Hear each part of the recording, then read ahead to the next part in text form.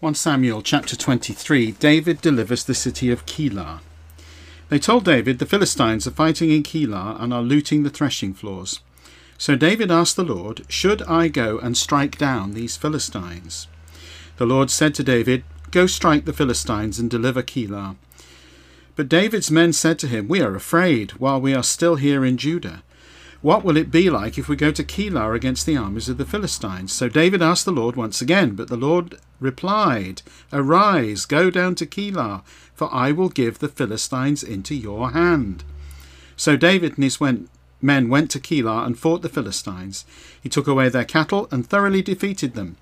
David delivered the inhabitants of Keilah. David eludes Saul again. Now when Abiathar, son of Ahimelech, had fled to David in Keilah, he had brought him an ephod.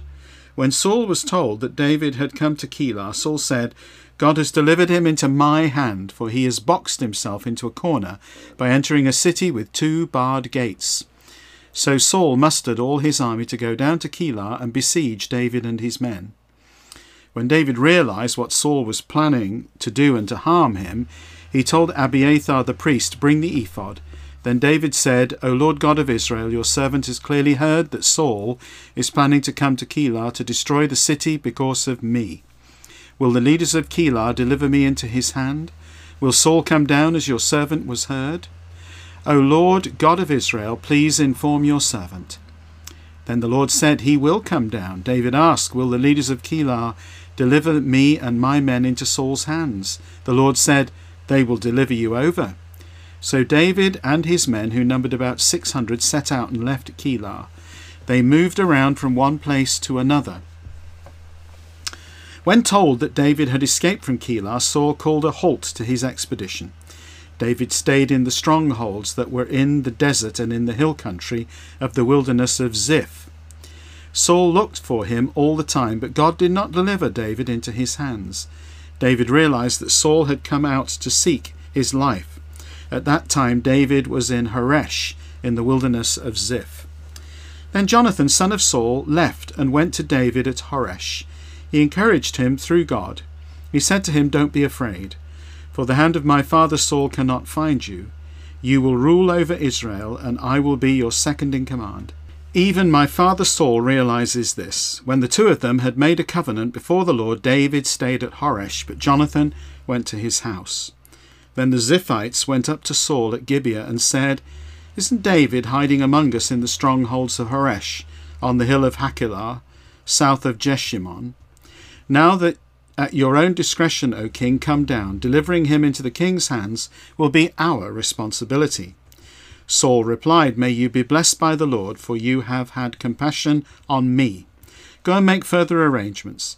Determine precisely where he is and who has seen him there, for I am told that he is extremely cunning. Locate precisely all the places where he hides, and return to me with dependable information. Then I will go with you. If he is in the land, I will find him among all the thousands of Judah. So they left and went to Ziph ahead of Saul. Now David and his men were in the wilderness of Maon in the Rift Valley to the south of Jeshimon. Saul and his men went to look for him. But David was informed and went down to the rock and stayed in the wilderness of Maon. When Saul heard about it, he pursued David in the wilderness of Maon. Saul went on one side of the mountain, while David and his men went on the other side of the mountain. David was hurrying to get away from Saul, but Saul and his men were surrounding David and his men to capture them. But a messenger came to Saul, saying, come quickly, for the Philistines have raided the land. So Saul stopped pursuing David and went to confront the Philistines. Therefore that place is called Selah Hamalikoth. Then David went up from there and stayed in the strongholds of En-gedi. 1 Samuel chapter 24. David spares Saul's life. When Saul returned from pursuing the Philistines, he was told, look, David is in the desert of En-gedi. So Saul took 3,000 select men from all Israel and went to find David and his men in the region of the rocks of the mountain goats. He came to the sheepfolds by the roads where there was a cave. Saul went in to relieve himself.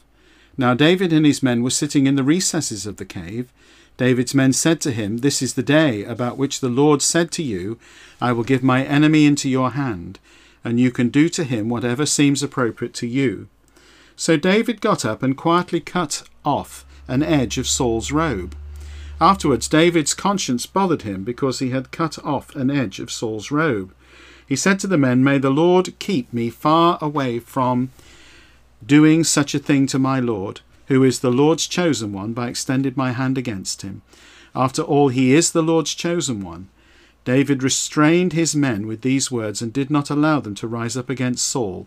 Then Saul left the cave and started down the road. Afterward, David got up and went out of the cave. He called out to Saul, "My lord, O king." When Saul looked behind him, David kneeled down and bowed his face to the ground. David said to Saul, "Why do you pay attention when men say, 'David is seeking to do you harm'? Today your own eyes see how the Lord delivered you, this very day, into my hands in the cave.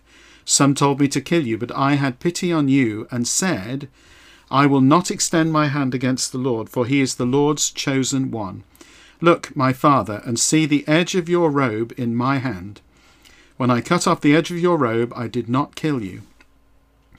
So realize and understand that I am not planning evil or rebellion. Even though I have not sinned against you, you are waiting in ambush to take my life. May the Lord judge between the two of us, and may the Lord vindicate me over you, but my hand will not be against you. It's like the old proverb says, 'From evil people evil proceeds,' but my hand will not be against you. Who has the king of Israel come out after? Who is it that you are pursuing? A dead dog? A single flea? May the Lord be our judge and arbiter. May he see and arbitrate my case and deliver me from your hands." When David finished speaking these words to Saul, Saul said, "Is that your voice, my son David?" Then Saul wept loudly. He said to David, "You are more innocent than I, for you have treated me well, even though I have tried to harm you. You have explained today how you have treated me well. The Lord delivered me into your hand, but you did not kill me. Now if a man finds his enemy, does he send him on his way in good shape? May the Lord repay you with good this day for what you have done to me. Now look, I realize that you will in fact be king, and that the kingdom of Israel will be established in your hands. So now swear to me in the Lord's name that you will not kill my descendants after me, or destroy my name from the house of my father." David promised Saul this on oath. Then Saul went to his house, and David and his men went up to the stronghold. 1 Chronicles chapter 6. Levi's descendants. The sons of Levi, Gershon, Kohath, Merari. The sons of Kohath, Amram, Izhar, Hebron, and Uziel. The children of Amram, Aaron, Moses, and Miriam. The sons of Aaron, Nadab, Abihu, Eleazar, Ithamar. Eleazar was the father of Phinehas, and Phinehas was the father of Abishua. Abishua was the father of Buki, and Buki was the father of Uzi. Uzi was the father of Zeriah, and Zeriah was the father of Meraioth. Meraioth was the father of Amariah, and Amariah was the father of Ahitub. Ahitub was the father of Zadok, and Zadok was the father of Ahimaaz. Ahimaaz was the father of Azariah, and Azariah was the father of Johanan. Johanan was the father of Azariah, who served as priest in the temple Solomon built in Jerusalem. Azariah was the father of Amariah, and Amariah was the father of Ahitub. Ahitub was the father of Zadok, and Zadok was the father of Shallum. Shallum was the father of Hilkiah, and Hilkiah was the father of Azariah. Azariah was the father of Serariah, and Serariah was the father of Jehozadak. Jehozadak went into exile when the Lord sent the people of Judah and Jerusalem into exile by the hand of Nebuchadnezzar. The sons of Levi, Gershom, Kohath, and Merari. These are the names of the sons of Gershom, Libni and Shimei. The sons of Kohath, Amram, Izhar, Hebron, Uziel. The sons of Merari, Mali and Mushi. These are the clans of the Levites by their families. To Gershom, his son Libni and son Jahath, his son Zinah, his son Joah, his son Iddo, his son Zerah, his son Jetheri.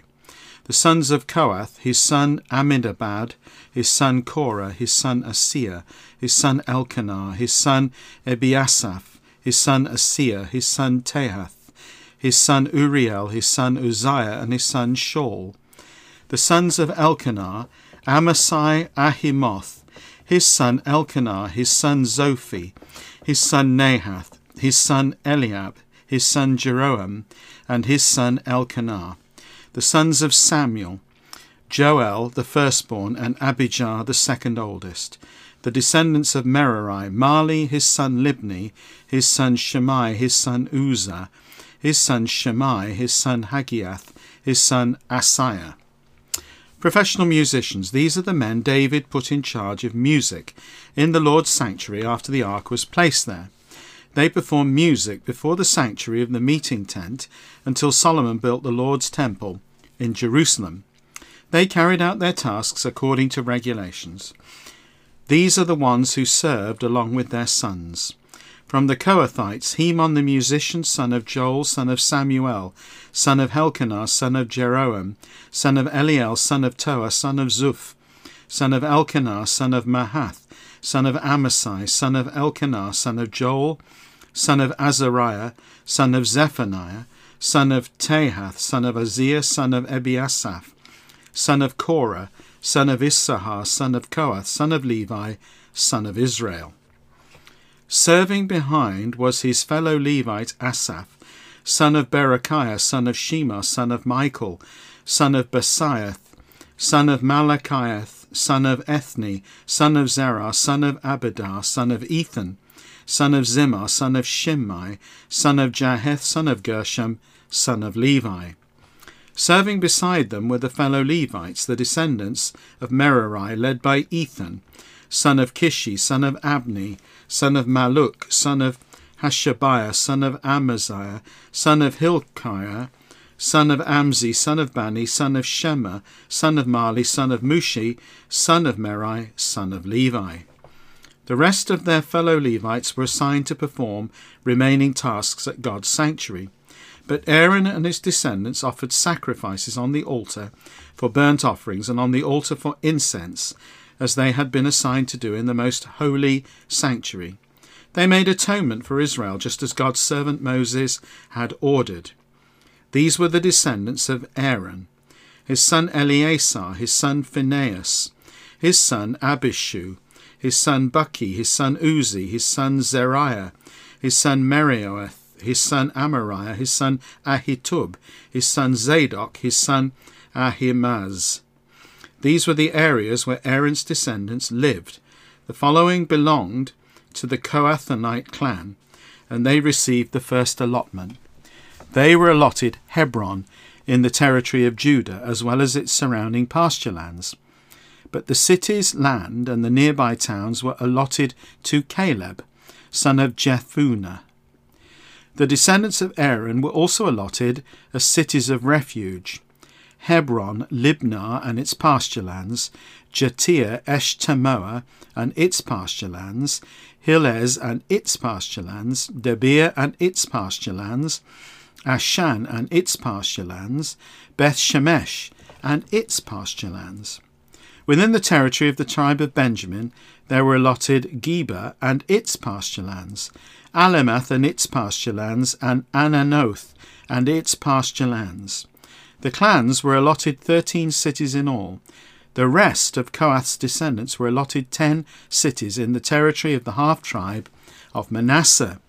The clans of Gershon's descendants received 13 cities within the territory of the tribes of Issachar, Asher, Naphtali, and Manasseh in Bashan. The clans of Merari's descendants were allotted 12 cities within the territory of the tribes of Reuben, Gad, and Zebulun. So the Israelites gave to the Levites these cities and their pasture lands. They allotted these previously named cities from the territory of the tribes of Judah, Simeon, and Benjamin. The clans of Kohath's descendants also received cities as their territory within the tribe of Ephraim. They were allotted as cities of refuge Shechem and its pasture land in the hill country of Ephraim, Gezer and its pasture lands, Jokmeam and its pasture lands, Beth Horon and its pasture lands, Ajalon and its pasture lands, and Gath Rimmon and its pasture lands. Within the territory of the half-tribe of Manasseh, the rest of Kohath's descendants received Anna and its pasture lands, and Belim and its pasture lands. The following belonged to Gershon's descendants. Within the half-tribe of Manasseh, Golan in Bashan and its pasture lands, Ashtaroth and its pasture lands. Within the territory of the tribe of Issachar, Kadesh and its pasture lands, Daberath and its pasture lands, Ramoth and its pasture lands, and Anem and its pasture lands. Within the territory of the tribe of Asher, Mashal and its pasture lands, Abdon and its pasture lands, Hukok and its pasture lands, and Rehob and its pasture lands. Within the territory of the tribe of Naphtali, Kadesh in Galilee and its pasture lands, Hammon and its pasture lands, and Kil-Athian and its pasture lands. The following belong to the rest of Merai's descendants. Within the territory of the tribe of Zebulun, Rimoni and its pasture lands, and Tabor and its pasture lands.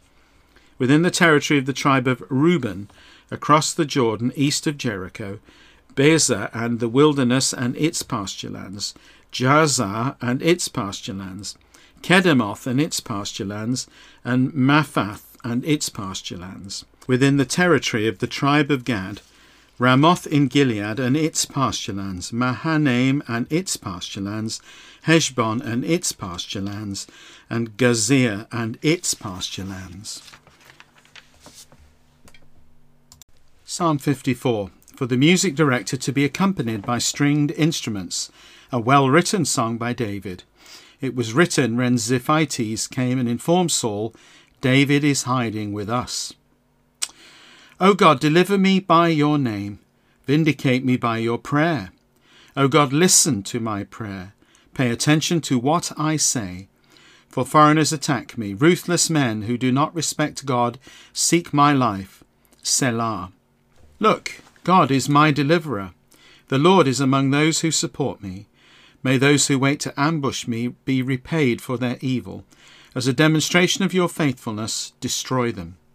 With a freewill offering I will sacrifice to you. I will give thanks to your name, O Lord, for it is good. Surely he rescues me from all my trouble, and I will triumph over my enemies.